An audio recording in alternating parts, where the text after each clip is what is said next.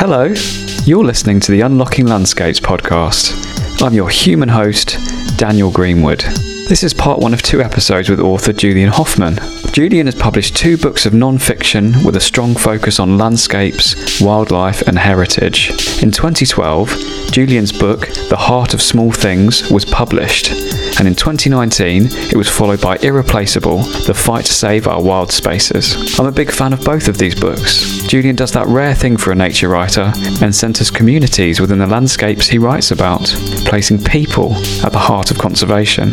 Irreplaceable is a great example of this, with Julian writing about local people the world over battling to save special places, habitats and species. Make sure to tune into the second episode to hear more about Irreplaceable, the highly commended finalist for the 2020 Wainwright Prize for Writing on Global Conservation. It's beautifully written and is full of wonderful human stories and insights into landscapes across the world. In episode 1 of this podcast, Julian talks about his life in Prespa in northern Greece, close to the Prespa Lakes, a boundary shared by Greece, Northern Macedonia, who beat Germany in football just the other day, and Albania. Julian is a very gifted speaker, and I'm sure you'll be entertained by his descriptions of the intensely rich landscapes of the Prespa Mountains, its cultural traditions and enviable richness of butterflies, plants and other wildlife. Julian talks in detail about the closeness to European brown bears, yes, bears, in his day-to-day life. That's something you can only dream of in Britain.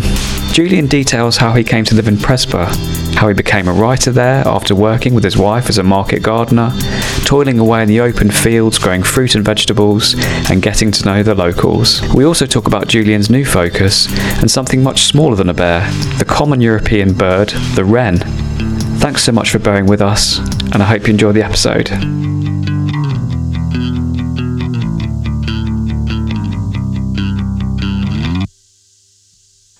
Hi Julian, welcome to Unlocking Landscapes.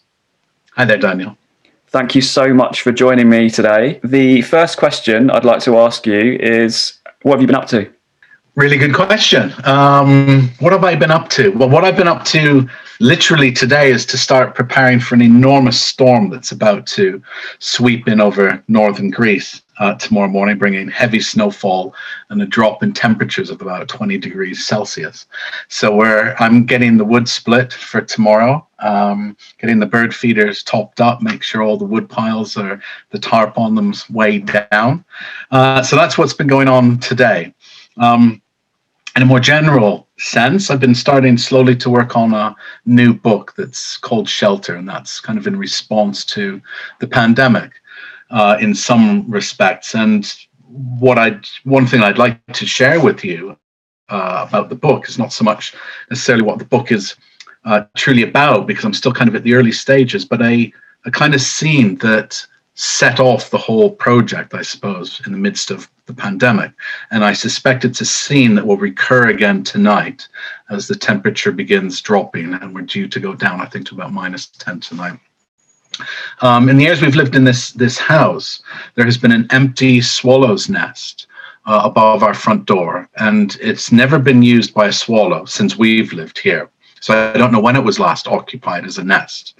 But for the last 3 winters, as many as 14 wrens convened from different directions from all over this valley to shelter in this hardened cup of mud that's no bigger than a human hand above our front door.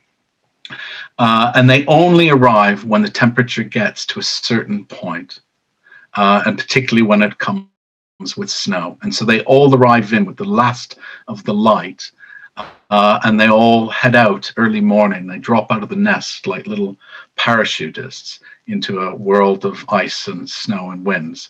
So the book's kind of emerged out of this core image of shelter and what it might mean for both humans and the non-human world to kind of seek shelter, which seems particularly resonant, I think, during the pandemic. So hopefully the wrens will arrive tonight and they'll seek shelter here, and they'll head out safely in the morning again. So I really wish I had a breaking news klaxon there, or some kind of little tune like we go to a news desk, because you've heard it here first. Julian Hoffman's new book is on the way, and it's called Shelter. And I love that image. I think there's something about a record in England of 50 wrens in one bird box in the winter or something like that. Did you ever hear that? Many. I didn't. No. I'm starting slowly to do some research into wrens in this. What I find really fascinating, I think this is going to be one of the themes that plays out through the book, though as I say, it is still fairly early days, is that wrens are amongst one of Europe's most solitary and territorial of birds. Rarely will you ever see more than one wren in any given place. And yet they have this kind of foreknowledge of a potentially killing cold. And so they act against their kind of isolationist tendencies and work together to generate sufficient warmth to see them through the night. And it seems really, really important, when when we're confronting the sixth extinction in biodiversity. We're also in the midst of a climate crisis that, there are so many things to be gleaned from the lives of animals that are often acting in ways that we would do well to acknowledge and kind of take lessons from, in a sense. Because I think what I've been watching with the wrens for the last 3 winters is this ability to work together to avert catastrophe, something which, by and large, at a kind of political level, we're not really doing ourselves. I'm a big fan of wrens. I once noticed how they have regional accents, and I think that's been scientifically proven. And I noticed it at a time when I was just getting into birds in general. I was trying to learn the basic species that we have in England. So, robin, blackbird, wood pigeon, etc., and wren, of course. And I went to Liverpool. I've got family in Liverpool. I support Everton. Mm-hmm. And so I'm quite familiar with it. But I noticed that the wren sang in a different way. Yeah. So there is a Scouse wren.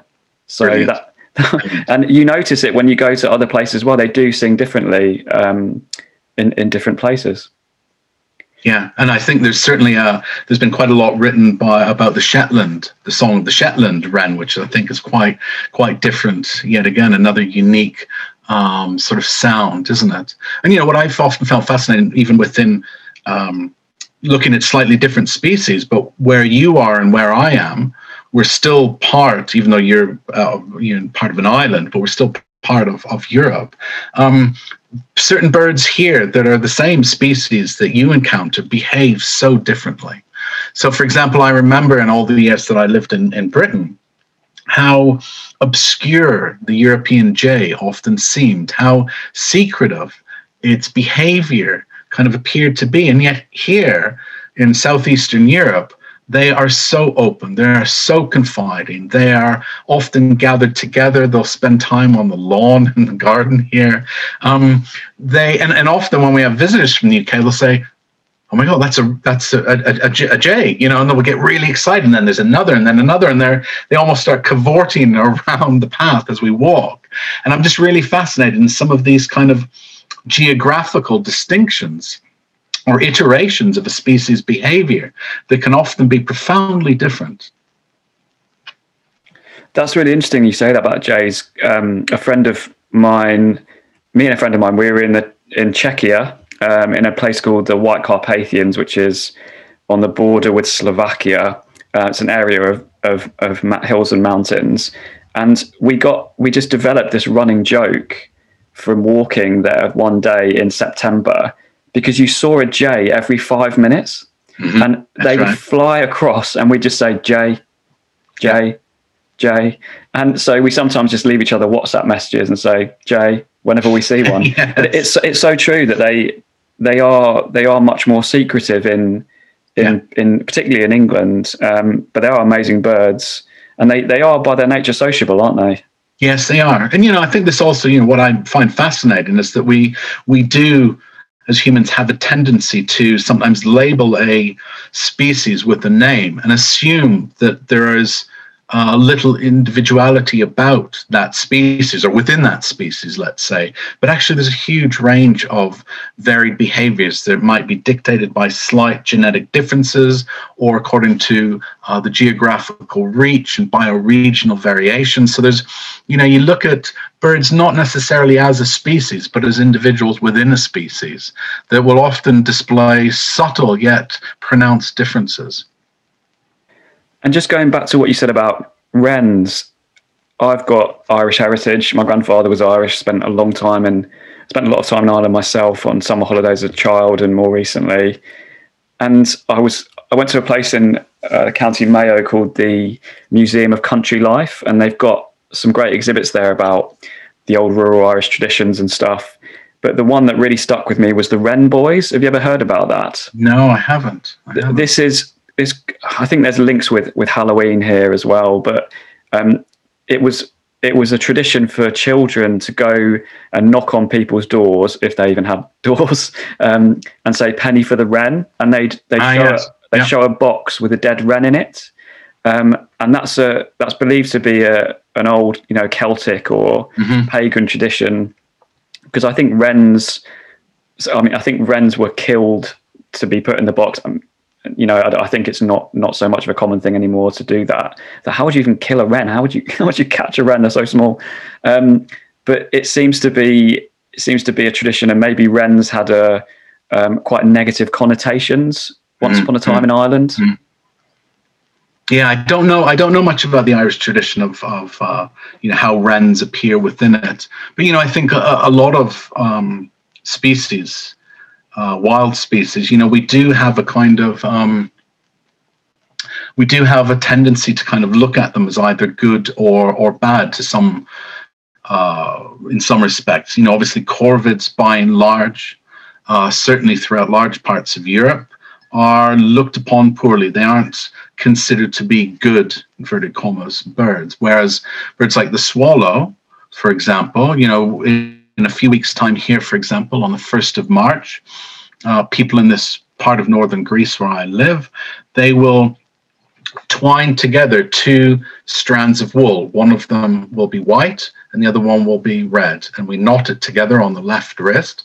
And this is called the custom of Martes, which kind of refers essentially to the month of March in which swallows first return to these lands.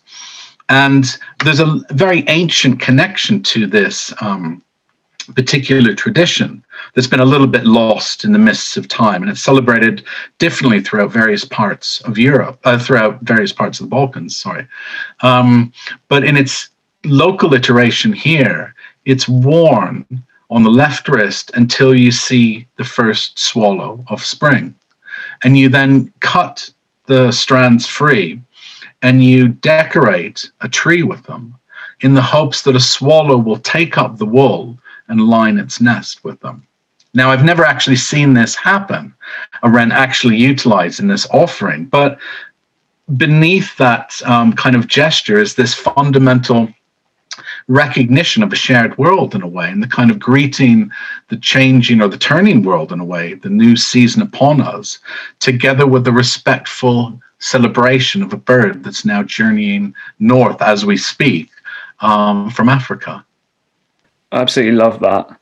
It makes me think of a book called The Running Sky by Tim Dee, which was recommended to me by my friend who I have the running J joke with.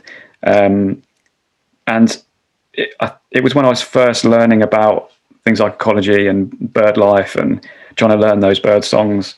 But there was one line in that book that stands out to me, and it was that when birds are singing and calling, sometimes they are actually calling to and at you.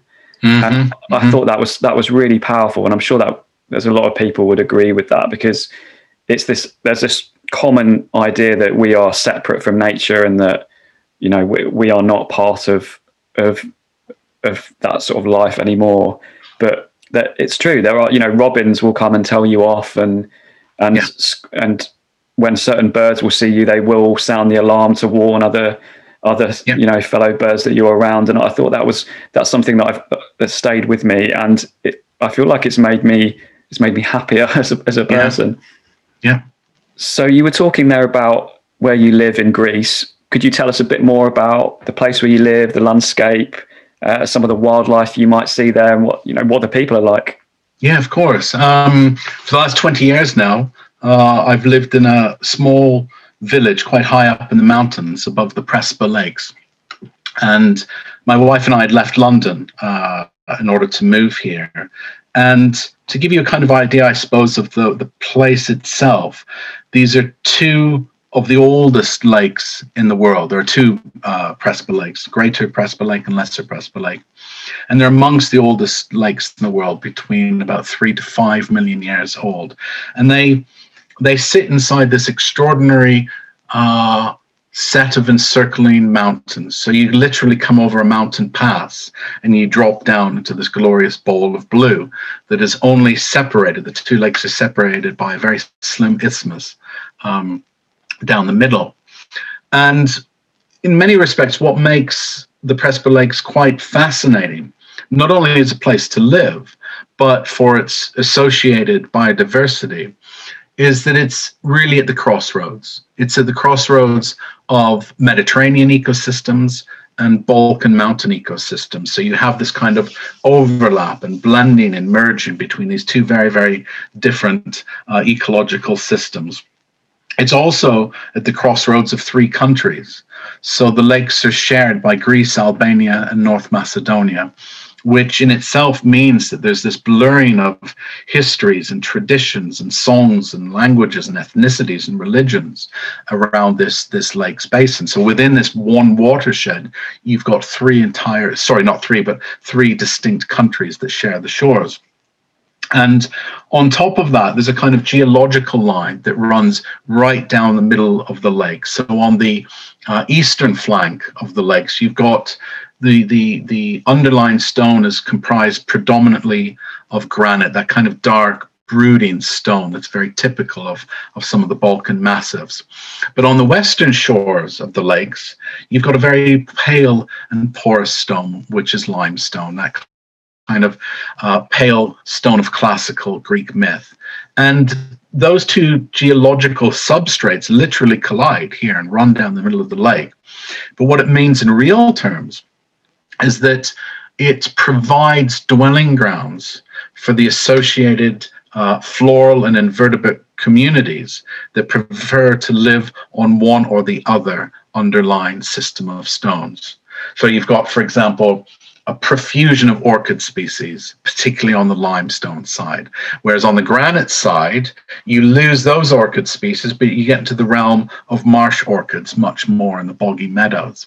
So what it means is that within a single basin comprised of 2 lakes, you have this extraordinary range of species. There's some 1,800 different wildflowers found in the Prespa itself.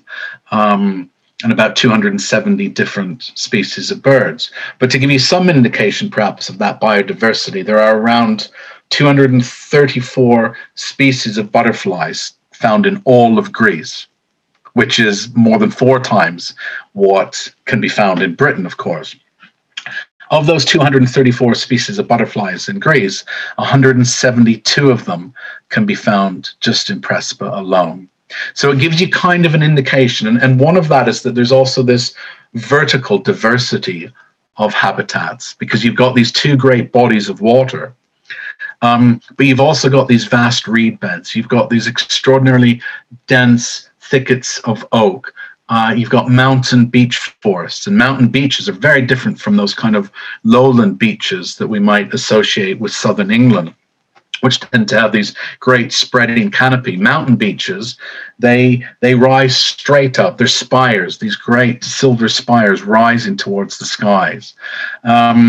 You've got a lot of scrub, and you've got ancient juniper groves. So you've got all of this assembling together in a way that lends itself, along with its cultural richness, this fantastic biodiversity as well. I don't really know what to say after that, because I just want to go there. You'd be very welcome. You'd be made very welcome as well. Thank you. 172 species of butterfly. That's right. I haven't found them all, but I know there's a wonderful Greek lepidopterist who has been charting the butterflies of this region for years and years and years. And he famously, he didn't drive, so he would come up on a bus and he would get dropped off near a mountain pass and walk over the mountains, counting up and photographing butterflies as he went. And he's charted them all, and he's published some really, really nice work about the huge variety. And of course, within that species variety, it also means you have this kind of tonal variety. So the upland meadows in July are this extraordinary spectrum of colors. You've got that beautiful pale yellow of the clouded yellow butterfly, and you've got the whites of Apollos, and you've got all this kind of richness that unfolds across the mountain meadows in midsummer. And on the point of that richness, Julian, why is it so rich, and what maintains the landscape to that level of species diversity? I mean, much of the species diversity itself stems from that kind of congregation or assembly, let's say, of different habitat types. But it's been retained in many ways through a number of different mechanisms, let's say. One has been traditional land practices. One has been the fantastic work of a local environmental organization called the Society for the Protection of Prespa that has been fundamental in ensuring the viability of pelicans. We haven't even got onto the pelican colonies that exist here, so I'll come to that in a moment or two. So there's a variety of factors that have kind of led towards this crescendo, in a way, of habitat and species diversity. And, the pelicans, I should probably bring them into the story because they are a real principled part of this whole region. There are two species of pelicans that nest on the Prespa Lakes. The white pelican, and there are around about 600 pairs of them that nest here each summer, and the Dalmatian pelican, which is a far rarer species. It's currently listed as near threatened by the IUCN, and there are about 1,400 pairs of Dalmatian pelicans that breed here, which makes Prespa the world's largest colony of breeding Dalmatian pelicans. But I know quite a bit about your work within the conservation world, so I thought it might be worthwhile talking a little bit about the role of conservation in these two species, because when the Society for the Protection of Prespa was founded about 30 years ago, there were much less, in fact, less than 200 pairs of Dalmatian pelicans that nested here on the Prespa Lakes. And we're now looking at around about 1,400 pairs. And within that increase, what's even more important is this was effectively the only place in Greece where Dalmatian pelicans once nested, which obviously would have been catastrophic if a disease had run through the colony, if wildfire in the reeds had killed off all of the young, for example. But what's happened in recent years is there are now sufficient numbers that they have colonized a number of other Greek wetlands. So they've been spreading outwards from this focal point of the birds' kind of breeding territory, and now inhabit a number of other Greek wetlands, which is really, really good news for the future. But going back just a little bit further, up until the 1970s, because I think these stories of change are really important to sort of guide us and to see that at times it can seem or feel quite hopeless when we're working in conservation and there are minimal changes that we might witness in any given day or week or month or even a year. But changes do occur, and they are occurring, and they're unfolding around us all the time, because up until the 1970s, the pelicans that nested here, far lower numbers than they do today, there was a bounty on their heads, so that the Greek government paid if you produced either the beak of a killed pelican or one of its eggs. And you were given 50 drachmas for a beak or 5 drachmas for an egg. And that was largely because pelicans were believed to be in competition with human communities here over the fish that they hunted, which we now know through a number of scientific experiments that they don't depend on the same species whatsoever. And in fact, quite different species do they rely upon, those species that aren't of huge commercial value whatsoever. And then in the mid-1970s, this place was protected. And so almost overnight, the bounty was removed.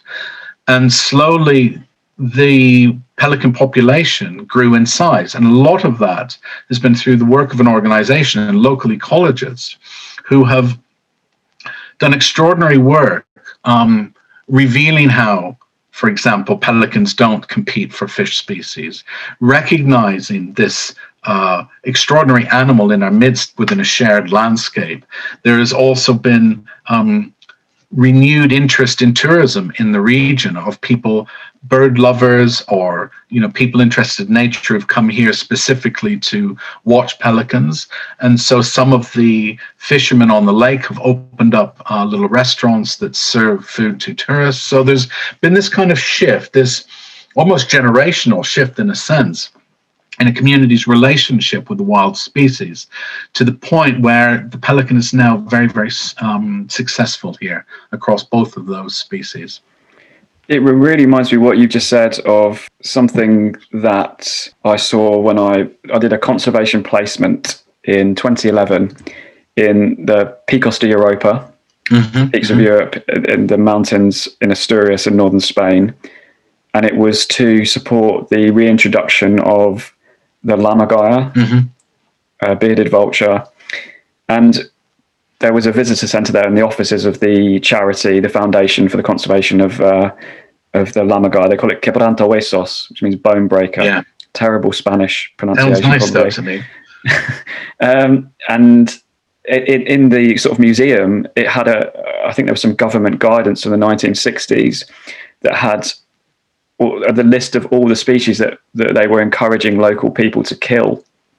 And that included lammergeier, lynx, wolf, possibly, I'm not sure about bear, but I really remember seeing lynx on there and seeing lammergeier on there. And on a kind of smaller, more sort of localized level, I recently recorded a podcast with Chris Schuler, who's written a book about the Great North Wood in South London, and his research into finding that people were being paid to kill lots of different animals, but particularly hedgehogs. Oh, really? So it seems that there's this culture of persecution, which is based on a lack of evidence. Yeah. And I think it's interesting, isn't it, what's happening in the UK with the return of things like otters and beavers, because people have erroneously said that we can't have beavers back because they'll eat all the fish. Yeah. And actually beavers are vegetarian, so they're not going to eat the fish.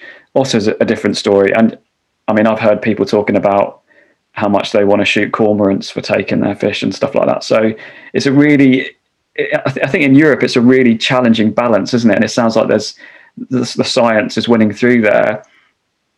Yeah, I mean, I think, the other thing, of course, is that there are a number of these larger mammals or apex predators still in place in many parts of Europe as well. And I think one thing that's occurred to me, and I watched some of the, I tried to stay informed about issues in Britain as well regarding the reintroduction of certain species, whether that be lynx or beavers or otters in certain places. What often comes across is this notion from detractors to those reintroductions that it's been absent, that species, whichever one it may be, has been absent for a considerable period of time, and we've lost the ability to live with it. And that seems to be a kind of excuse in many ways, as though we can't adapt. Humans, I mean, you look at the pandemic right now, we've proven to be astonishingly resilient and adaptable, in the span of the last 12 months at changing our lives, without getting into whether, that's whether those are positive changes or not. We simply have adapted to different circumstances. And I think that's, it perhaps doesn't give us enough credit for our ability to adapt. And, I look at communities around here, in the mountains and in the woods just behind my house here, are brown bears. On most days, on most walks, I come across signs of brown bear. Very, very, very infrequently will I see a brown bear, because by and large, those the relationships that hold us together in place, both humans and brown bears in this watershed, means that we tend to keep to our own places. And there is this ability for both humans and wild animals to kind of selectively find routes and ways of steering clear of humans. Not always, and this isn't a densely populated area either, so it's worth bearing that in mind. But the presence of bears and wolves here, it's altered my relationship with the landscape. And it's altered it in a profoundly moving way in many respects, because to walk up into the beech forest behind my house is to know that I'm not top of the food chain up there. And it lends an extraordinary charge to the landscape, even though I'm absolutely certain I won't encounter one whilst there. But the knowledge that something is really has a way of finally focusing the world around you. And I mean that in the most positive sense. I would no longer wish to live in a landscape without bears, even though I recognize that there is a tiny, tiny, tiny possibility that I could get attacked someday. But that is so infinitesimally small. I stand far greater chance of being run over on the road, or having a car accident, or of a jet plane that I'm in crashing, than of being attacked by a bear. And to live within the presence of these species is an extraordinary gift, I think. It's a real privilege to know that they are there, to know that those lives are existing alongside us, and we both call this place home. And I think it's about regaining an ability to live with other species that has to fundamentally be at the heart of the great environmental challenges that we face. And by that, I don't even solely mean reintroducing bears or wolves or lynx to Britain, because we often struggle to live with even the smallest of species. We'll strim back to the bare bone, the verges, of railway stations and roundabouts. That inability to live with species isn't solely about apex predators, but is about a wider separation between humans and the more than human world. I want to live with bears as well. After listening to you talk about it like that, I've had one bear experience in my life, and it was a non-bear experience. My friend who I mentioned earlier, when I was talking about jays, we both went to Romania, and we went for a walk out of a ski town, I think you probably call it that, in Transylvania, in the High Carpathians, the river valley. And we went for a walk into the mountains, and there are signs everywhere saying, "Attention, bears in this area." I felt really scared. And it's because it wasn't not, we didn't finish our walk and turn around, but you carry with you this sense of vulnerability. Yeah. Which actually you sometimes, I suppose, you carry with you if you're in some cities where you know that you might be in danger of something, or in maybe, I don't know, an away supporter at a football match where there's a rivalry or something. But we didn't open our salami that we'd bought, because we didn't want to, even though I think they're vegetarians. But it had this energy about it, and that the whole time I couldn't turn off. I couldn't tune out of that. Yeah. And it was a place I'd wanted to go to for a long time. I read a lot about, the Carpathians and stuff, and Romania, but I just couldn't stop thinking about the potential danger of encountering wolves and bears. And we came across these woodsmen working, and they were dragging, you were talking there about the mountain beech forests and woodlands, and they were logging it with horses. And that would kind of distract me a bit. And there's always in Romania the fear of dogs, isn't there? The sheepdogs and stuff. But we got beyond them, and we kind of we climbed up higher over this sort of rocky terrain. I'm not a rock climber, but I don't think I've ever felt so vulnerable in a place that I would consider to be the outdoors or nature. So it's really interesting to hear you talk about living with bears in a way that you now can't do without. Yeah. And I think it's a healthy thing to confront that, and it's a challenging thing, and it's certainly not easy in any respect, because you're right, we do carry these cultural inheritances with us of our relationship with the wild, and whether it be about the deepest, darkest, densest woods, in mythic stories, or our human relationship with wolves and bears. But I've certainly felt far greater fear in many cities at night in my life than I ever have in the potential presence of bears and wolves. And, I think it's about kind of recalibrating what fear means and also living well with fear, because fear is an integral part of human existence. And I think it's really critically important to learn how to live with it well, because by living with it well, it often is reduced inordinately in its kind of severity, so that I don't really think a great deal about bears or wolves when I'm out walking now. Though the second that one appeared in a path ahead of me, that would telescope my, thoughts right back to them in an instant, of course. But I think it's a really good approach to have, to try and reimagine that relationship. And of course, the other really important thing I think to remember is that the reason you almost never, ever, ever encounter a bear or a wolf here in Prespa or in other parts of northern Greece is because they are fundamentally terrified of us. Their sense of smell and their sense of hearing is far more acute than human sense of smell and hearing. And so they are aware of you long before you are aware of them. And so it's often only by a strange coincidence or luck, because it might be about the way the wind is blowing on a given day. But by and large, they will have scarpered, and you will never know that they might have been on the path before you, because ultimately their terror is the terror of persecution.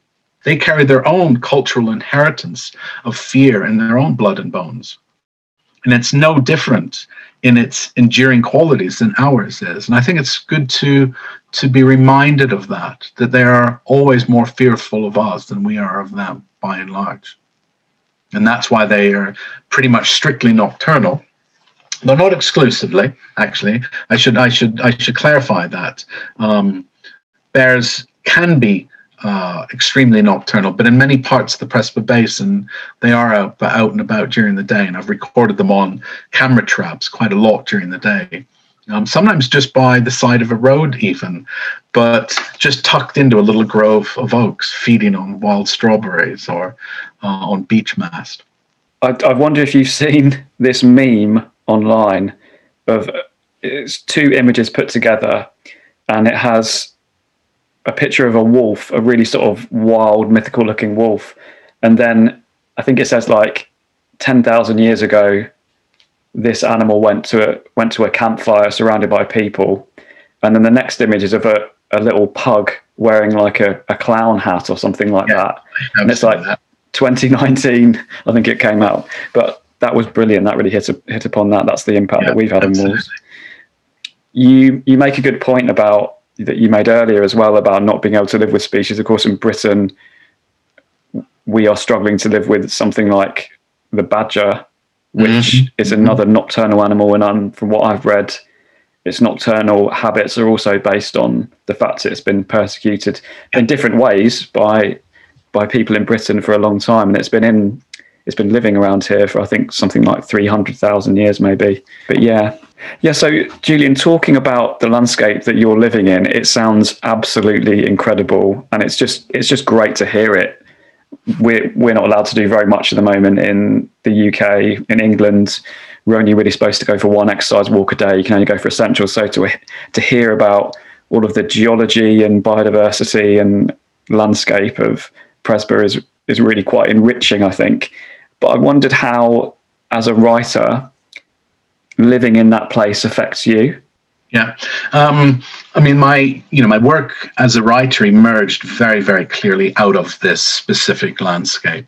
And it really came out of attempting to put roots down and to make a home for ourselves here, in the sense of making connections with local people and to try and understand to the best of our ability a landscape that was extraordinarily unfamiliar for me. The histories in place here, the paths that had been, walked into the landscape itself, they were all new. Many of the species were new. So it was a real deep dive into trying to get a grasp of this place, which ran alongside our desire to make a home here, to dwell here well and truly. But I think when my wife, Julia, and I arrived here just over 20 years ago, I fully intended immediately to to devote time to becoming a writer. That's what I'd wanted to do. And simultaneously, my wife's dream was to become a conservationist. So what did we do for the first 5 years? Well, neither of those things. We became organic market gardeners, and we rented huge fields at the foot of a mountain and grew organic vegetables and herbs that we sold to shops in Athens and Thessaloniki. And I look back to those 5 years now. My back couldn't handle it anymore, but those 5 years were probably the best practice as a writer that I've ever had, even though I almost never put pen to paper, because it grounded me in the local community, you know. And at the end of a long blazing day of summer heat here, after irrigating the crops, you know, we would gather with other farmers over a beer and moan together about the heat and moan about the lack of water in the river this year and discuss various ways of improving the irrigation system. So those days were about discussing varieties of seeds and what was failing and what was succeeding and how to protect your crops from bears. So although I wasn't writing, it was really my way into becoming a writer here, by not writing, but actually by actively doing something else that relied on the soil. Our livelihood was about the earth and what we were able to grow, and the many failures that we went through because we were complete novices, utter amateurs. We had no idea, other than growing some cherry tomatoes on a London balcony, how to grow anything, but we dove into it. And whilst doing that, of course, we opened ourselves to these often extraordinary wildlife experiences. Suddenly, a flock of rose-colored starlings, which occasionally passed through in spring, would land in a walnut tree in our fields. Or a black vulture passed overhead, a bird that hadn't been recorded here for decades. But because I was out working the soil, I was actually out much more than I am now when I'm often stuck at a desk, working on a computer, bizarrely. But those 5 years, we lived in the rain and the sun and the wind and the soil almost every single day. And so it immersed us in this landscape and the place and the histories. And on, I think, 2 or 3 occasions, when digging the fields, we upturned old coins with Arabic script on them that dated from the Ottoman Empire, when the Ottomans occupied this part of northern Greece. So the stories in many ways were already there. They were already in the soil. They were already in those paths. They were in the species that landed in the fields and about the people we met during the course of our days. So it was kind of 5 years of listening in many ways, which I still think is the best way to become a writer. Well, that's it for part 1 of this Julian Hoffman special. Be sure to listen to episode 2 for an insight into Julian's most recent book, Irreplaceable: The Fight to Save Our Wild Spaces. Thanks so much for listening, and see you on the other side.